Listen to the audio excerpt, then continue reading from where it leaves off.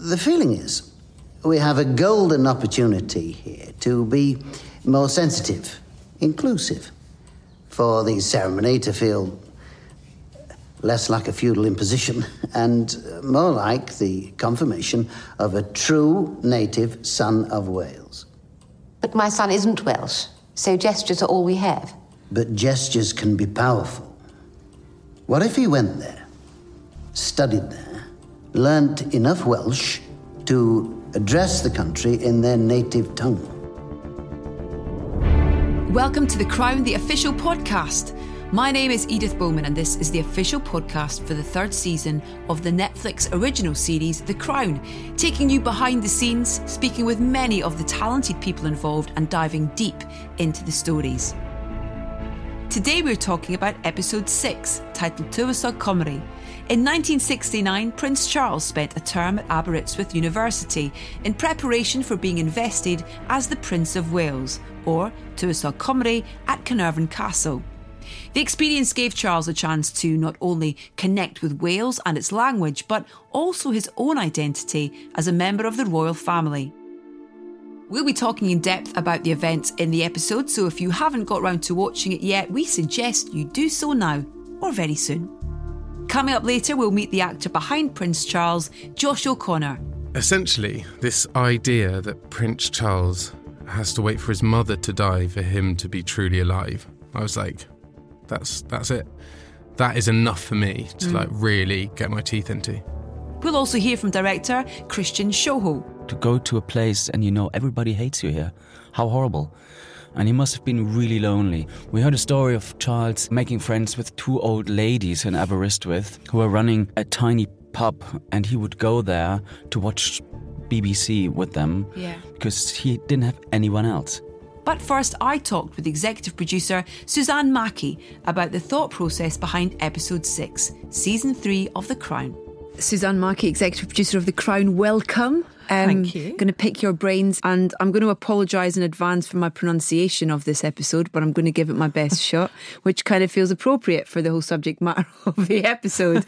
Tywysog Cymru is how I'm going to say it. That sounds very good. Episode 6, which is where we're introduced to young Charles. Prince Charles. Yes, of course, because, I love the fact that Prince Charles is such a significant character, of course, such a key character, key member of our royal family. But I love the fact that actually he doesn't come into season 3 until episode 6. There's something blissful about his absence, and the way in which he then enters the season has such impact, not least because Josh O'Connor, who plays him, is so damn good. Extraordinary. That it suddenly reshapes the season. It gives it a different rhythm, a different register, and he comes in with such force of nature.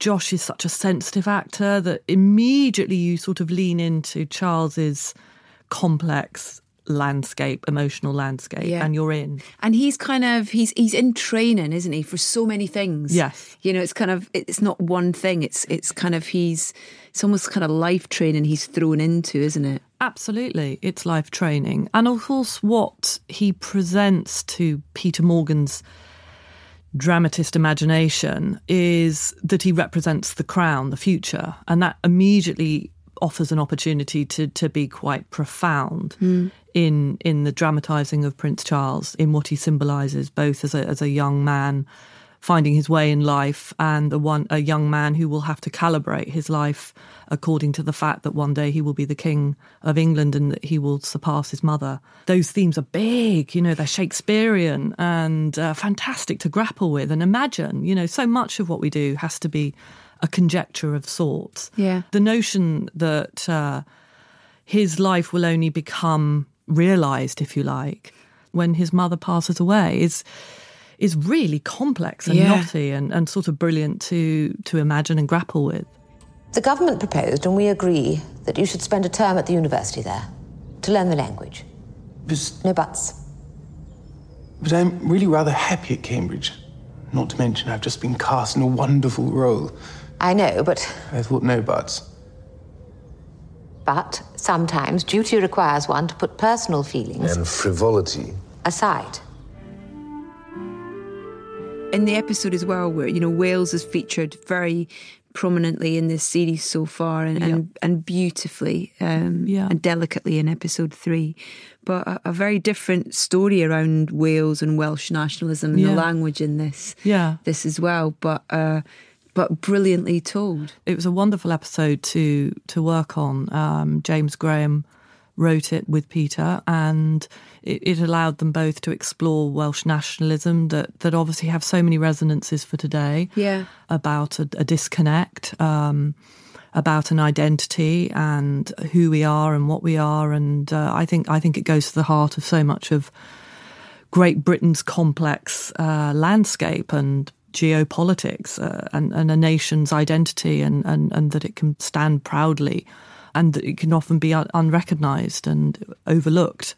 Yeah. And that, of course, in one simple swoop, allowed us to go from big to intimate, so that the ignored and the overlooked could then be Prince Charles's predicament of both the country and the person, if you like. Why was the investiture an important thing to cover and to feature? The Prince of Wales conjures so many emotions, I suppose, for Great Britain, for Wales, and it's controversial. His predecessors, past Prince of Wales, have not been successful, so it's a burden and a gift in one fell swoop. And I suppose also the Queen bestows that on both the son and the future monarch, and that in itself is interesting and complex.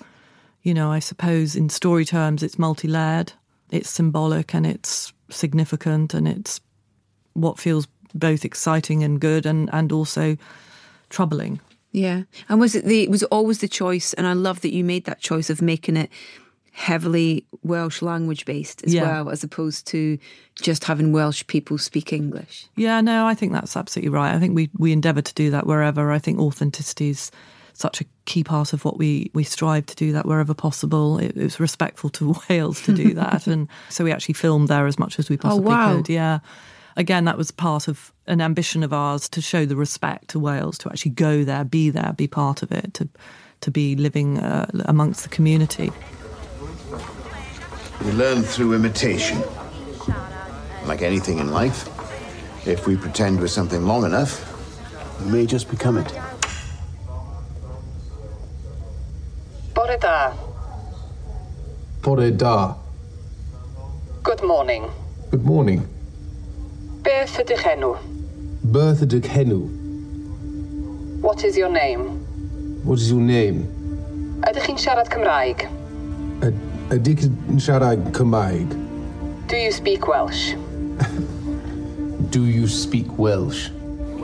The episode's directed by a German director called Christian Schwochow, who's extraordinary and I think a brilliant talent. And we and Peter talked about maybe finding a director that could possibly have a different eye on the world, and maybe to not just always have British-born directors, but to maybe look elsewhere. That was interesting, that we wanted to keep refreshing and evolving. Mm-hmm. And Christian we approached because we'd really admired his work. And he really responded to it very emotionally, and having been brought up in communist Berlin, it registered for him somehow on a very deep level. And it's hard to articulate why, but somehow we understood that. Yeah. And so it was in many ways a risky thing to bring in a German-speaking director to understand the very complex, nuanced world of the British royal family, the British class system, and then on top of that to immerse him in Wales and have him understand that. And I look at the result and I think it's exquisite and exquisitely understood emotionally and politically, and I love all the episodes, and I couldn't pick a favourite, but it's one that I find immensely stirring. The director of episode 6 of season 3 of The Crown is Christian Schwochow, who we met in the last episode of this podcast. He told me about why he was so excited to take on the episode, which introduces Prince Charles into the series.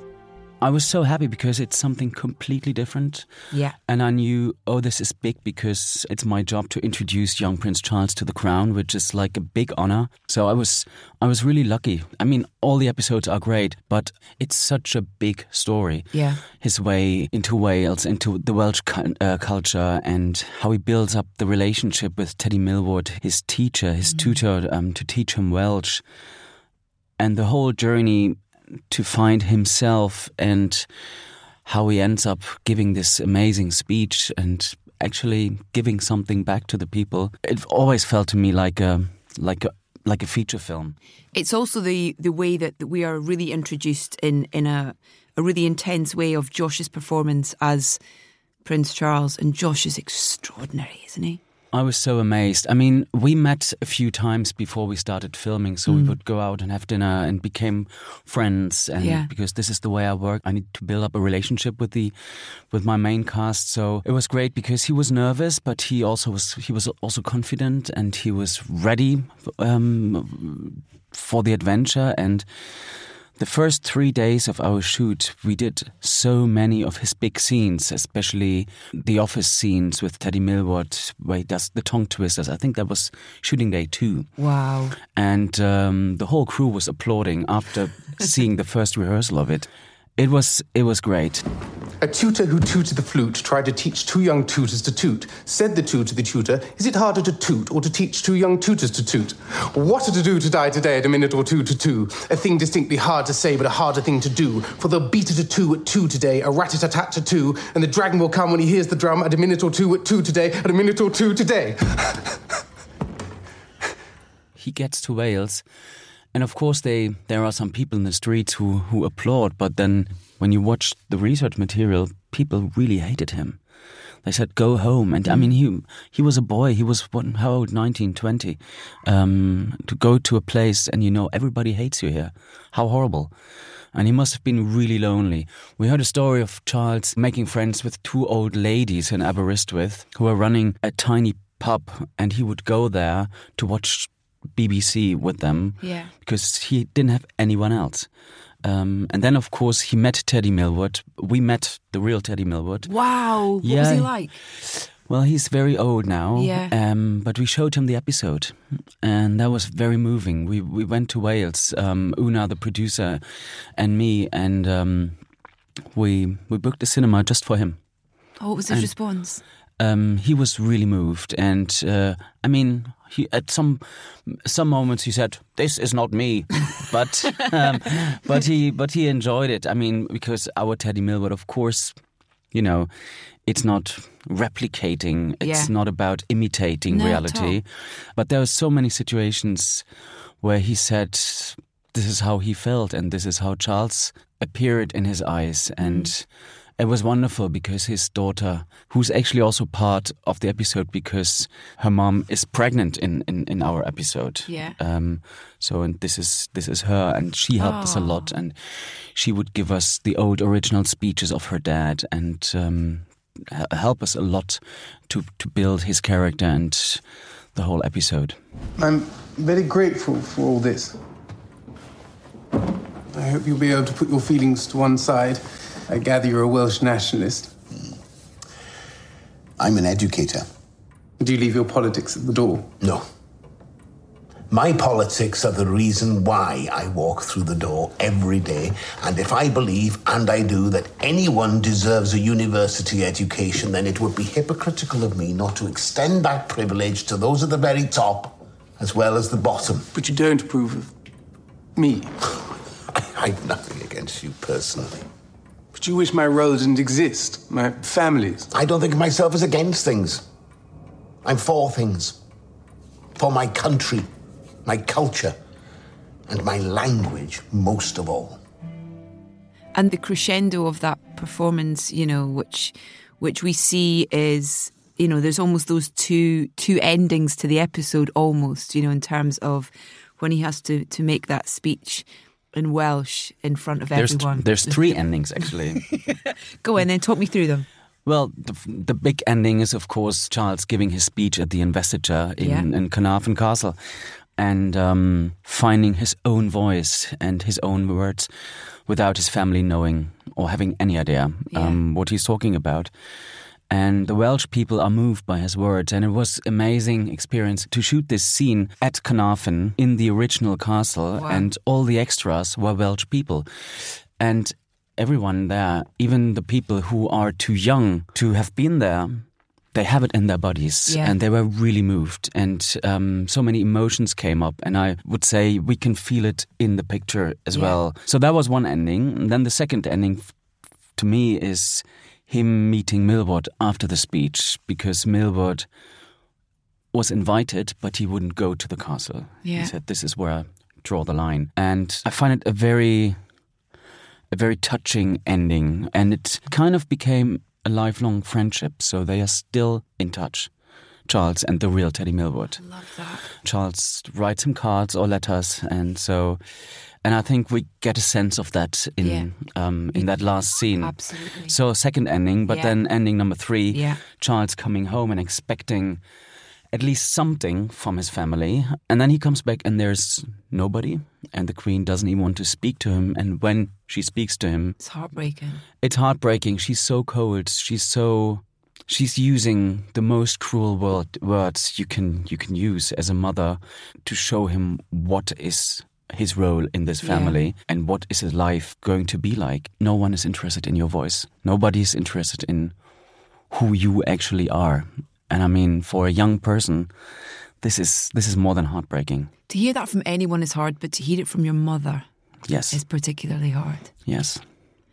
I was speaking to Olivia about this last night, and I mean, I love that scene because after Charles has left the room, we see her sitting at her little, how do you call it, like a desk table, looking at herself in the mirror, and then the pressure goes out of her body, and we know it's not what she believes in, but she has to say it.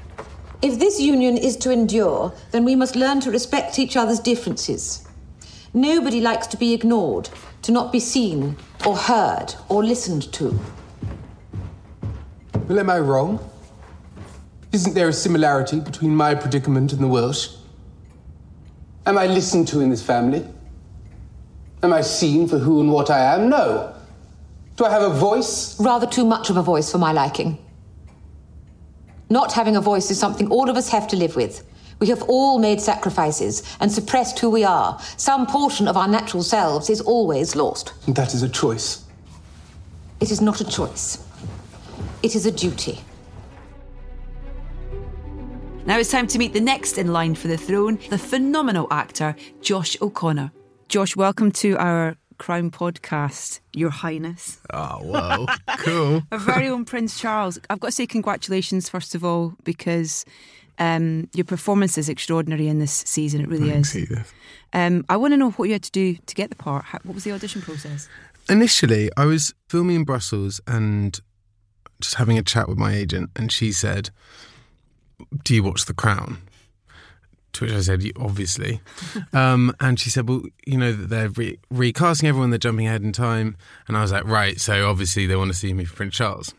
Because I just assumed, I actually didn't know they were going to do that, but I just thought, you know, there's only a couple of us with the ears, and I'm one of them. So then and this is kind of shamefully, initially my feeling was maybe not the right thing. Yeah. Why? I think just because I actually just thought, you know, partly because I'm probably brought up a Republican.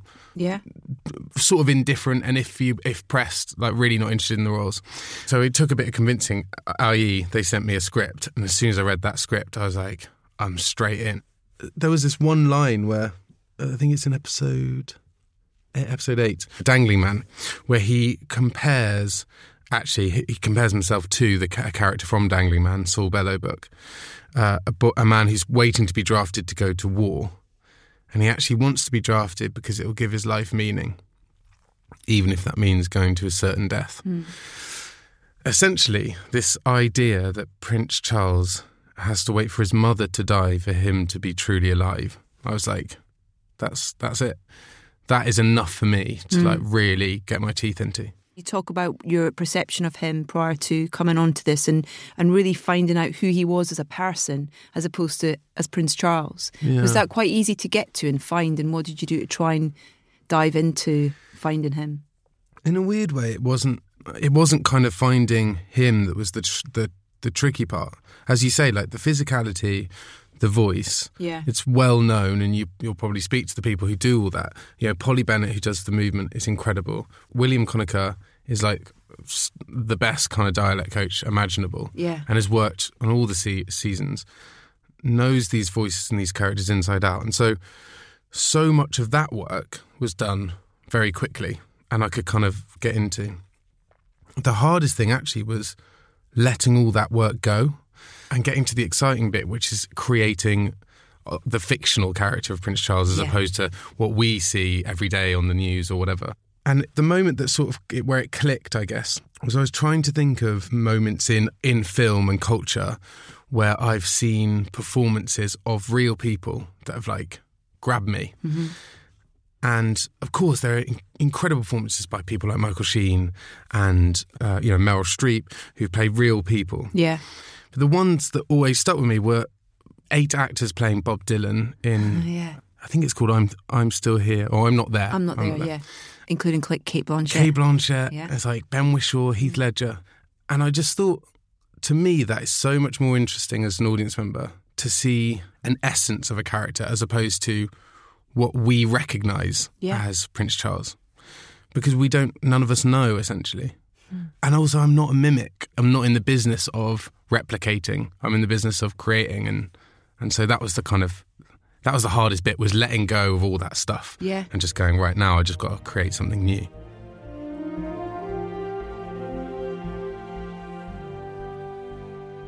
We're going to talk about some specifics, and in particular, episode 6. We start the season and we don't really see Charles for a little while, and then suddenly, wow, here he is, and here is this huge event that he is thrown into. And just, for me, this whole episode is about his relationships. His relationship with Wales, his relationship with his family, his relationship with this kind of strange mentor that he befriends when he's sent away to Wales. And I just wanted to talk a little bit about one of your first days of filming was a big scene in that episode, is that right? The biggest, maybe? I know. The first day certainly the first day of filming with the family. Yeah. Because obviously they've been filming for a little while, was this Welsh speech. And Helena got the giggles, obviously. Thanks. Always. Yeah. Because I guess they must have been... I understand there was a lot of talk of like, oh, and when's Josh going to turn up? When's Josh going to start doing his job? And they must have been like, I'm interested to see what his Charles is like. Yeah. I mean, look, if they'd read the script, they would have seen that I was speaking in Welsh. Apparently Olivia doesn't read the script. Yeah, Olivia would have had no idea. But Helena, I'm sure Helena didn't know. But I think just the idea of me opening my mouth and speaking, as far as she's concerned, gobbledygook, it just must have sounded absurd. But that was my first day. It was terrifying. I, Charles, Prince of Wales, to become your liege man of life and limb, and of earthly worship, and faith and truth I will bear unto thee, to live and die against all manner of folks. What was your preparation for that? Because, like you say, in terms of losing all that baggage that came with this character that you're creating, there's a lot to play with. The environment that he's in as well, which was, by all accounts, really terrifying. There was people who were happy he was there. There was also a lot of people who were very animosity, unhappy. I always had in my mind, making that episode, the kind of end point, which was really important to me, which was the Richard II speech. Partly because it's a part I've always wanted to play. So this is my chance. Actually, there was a really funny discussion I'll mention where someone said to me very early, I think it was Peter Morgan, said to me, we need to discuss whether Prince Charles is a good actor or a bad actor. And I was like, Peter, I'm playing Richard II on The Crown on Netflix. he's a good actor. I want to do it well. I'm not making it rubbish. This is my chance. I might never play this part again. Do you think he is a good actor? I think he probably is, actually. I mean, he is. We see him all the time being a great kind of performer in the public eye. Yeah. I imagine he probably was. But yeah, I guess I had that as my sort of end point. Mm-hmm. And the moment of Caernarfon and doing that speech was this, I guess, the feeling of the role being such a weighted role, such a power. Mm-hmm. You know, all this work I'd done on his physicality, about having the world on his shoulders, this arched over person. Caernarfon was the accumulation of that. He's like a Christmas tree with all these kind of gold garments all over him. That's such a good way to describe it. He really does it like a Christmas tree.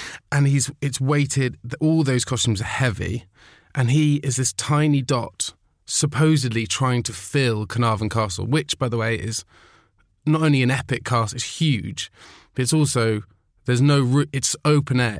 It feels like this mass void, and it's like an echo.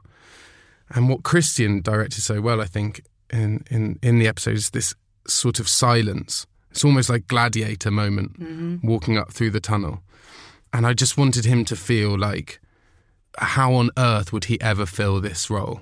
You know, I don't think he can at that point. I think he's a lost boy walking up that aisle towards a family that he doesn't feel connected to, a father he feels no connection to, a mother who won't hear what he has to say.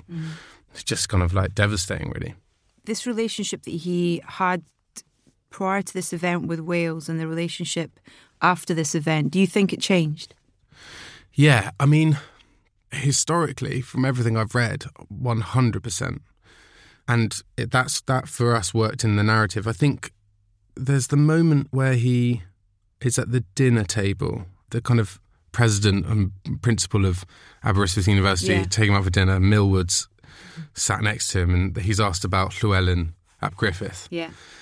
And he has no idea who he is.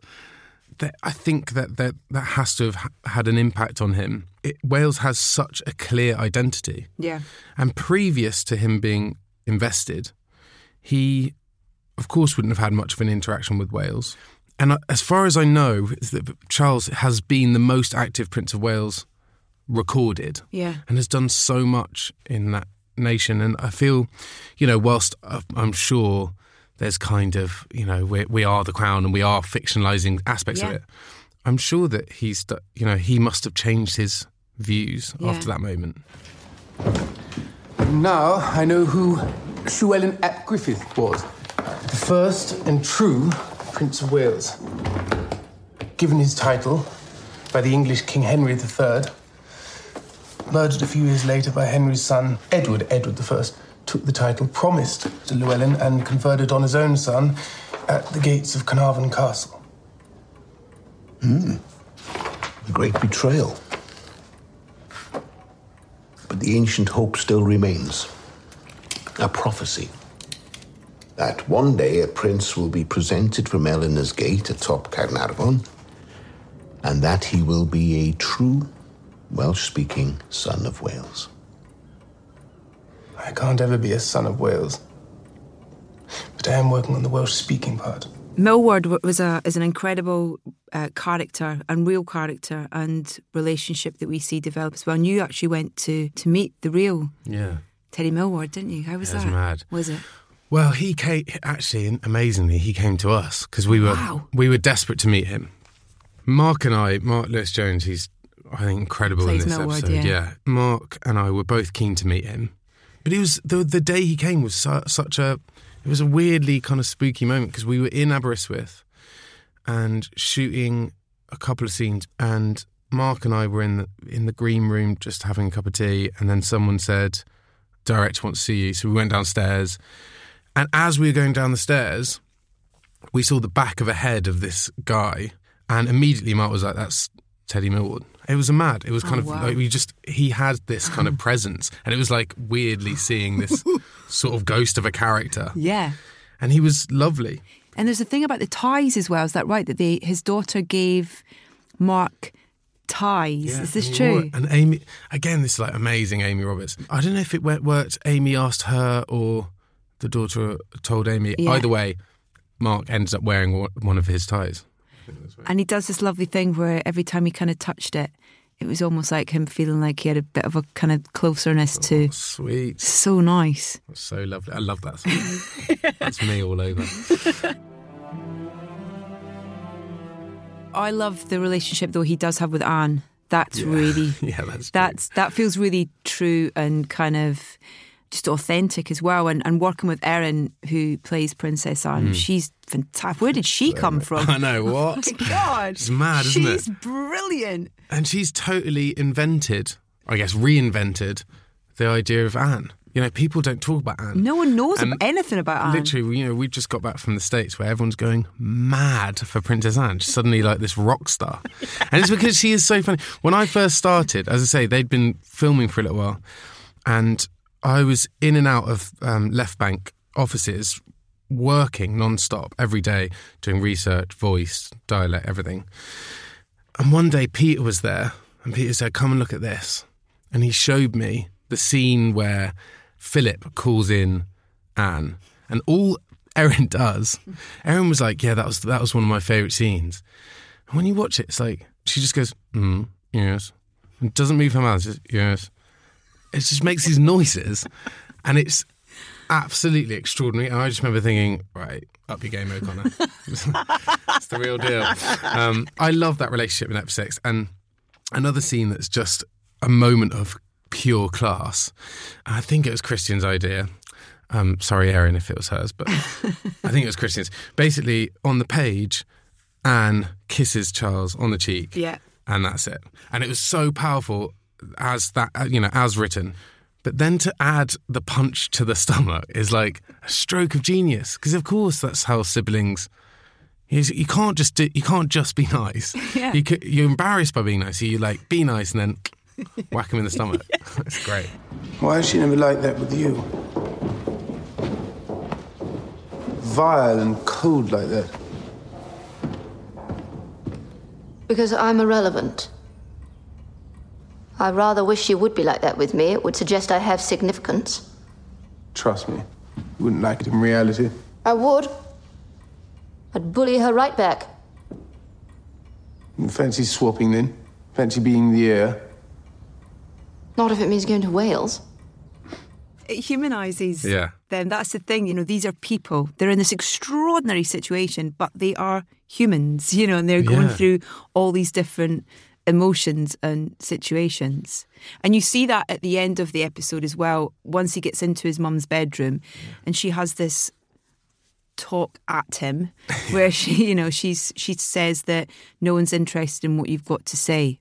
Oh my God. What? But then there's just something that Olivia does that I think she turns, or there's a moment where you go, oh man, that's the two sides. She's just had to say that because of the duty.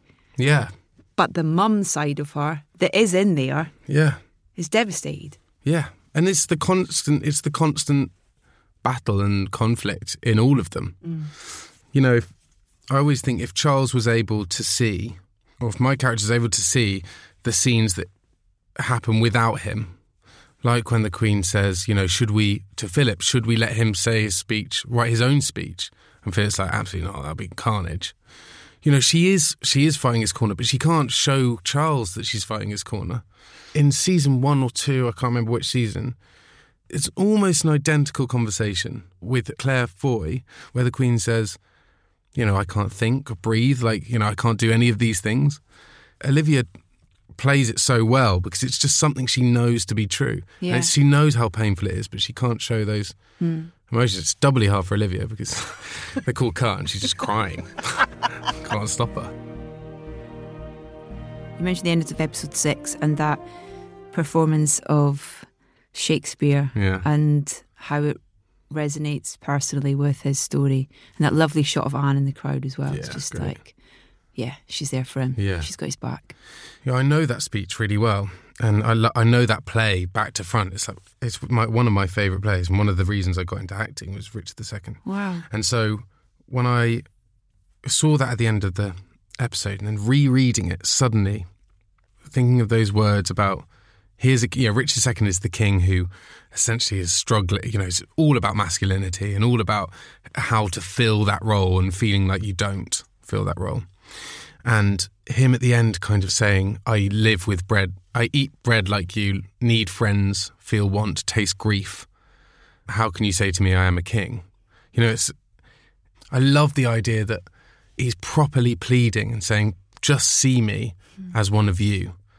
But we never will be able to. We can't. And what the Crown is all about is trying to humanise the superhuman, but they can't be human, and they're just born into it. And for me, it was like this really kind of dramatic moment that actually, and what Shakespeare does so vividly and powerfully, is sometimes explain the unexplainable through imagery and through feeling. And essentially, I saw this final soliloquy as everything Charles couldn't say to his mum, Shakespeare manages to navigate for him.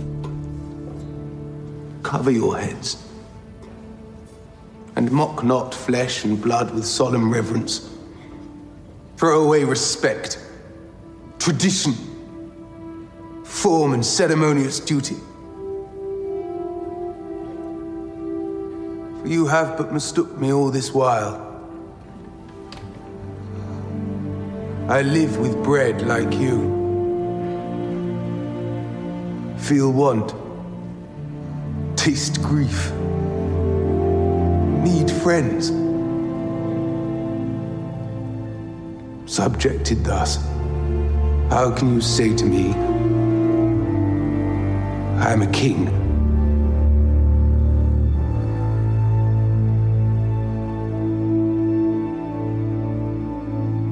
I'm Edith Bowman, and my special thanks to our guests on the episode, Suzanne Mackie, Christian Schwochow and Josh O'Connor.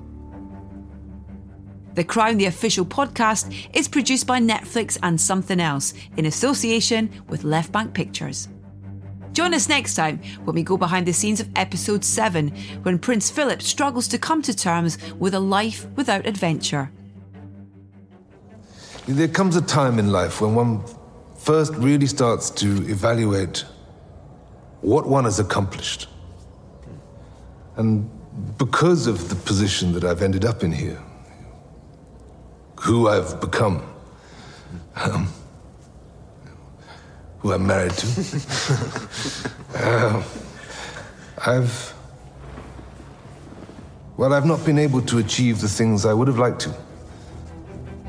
Subscribe now wherever you get your podcasts.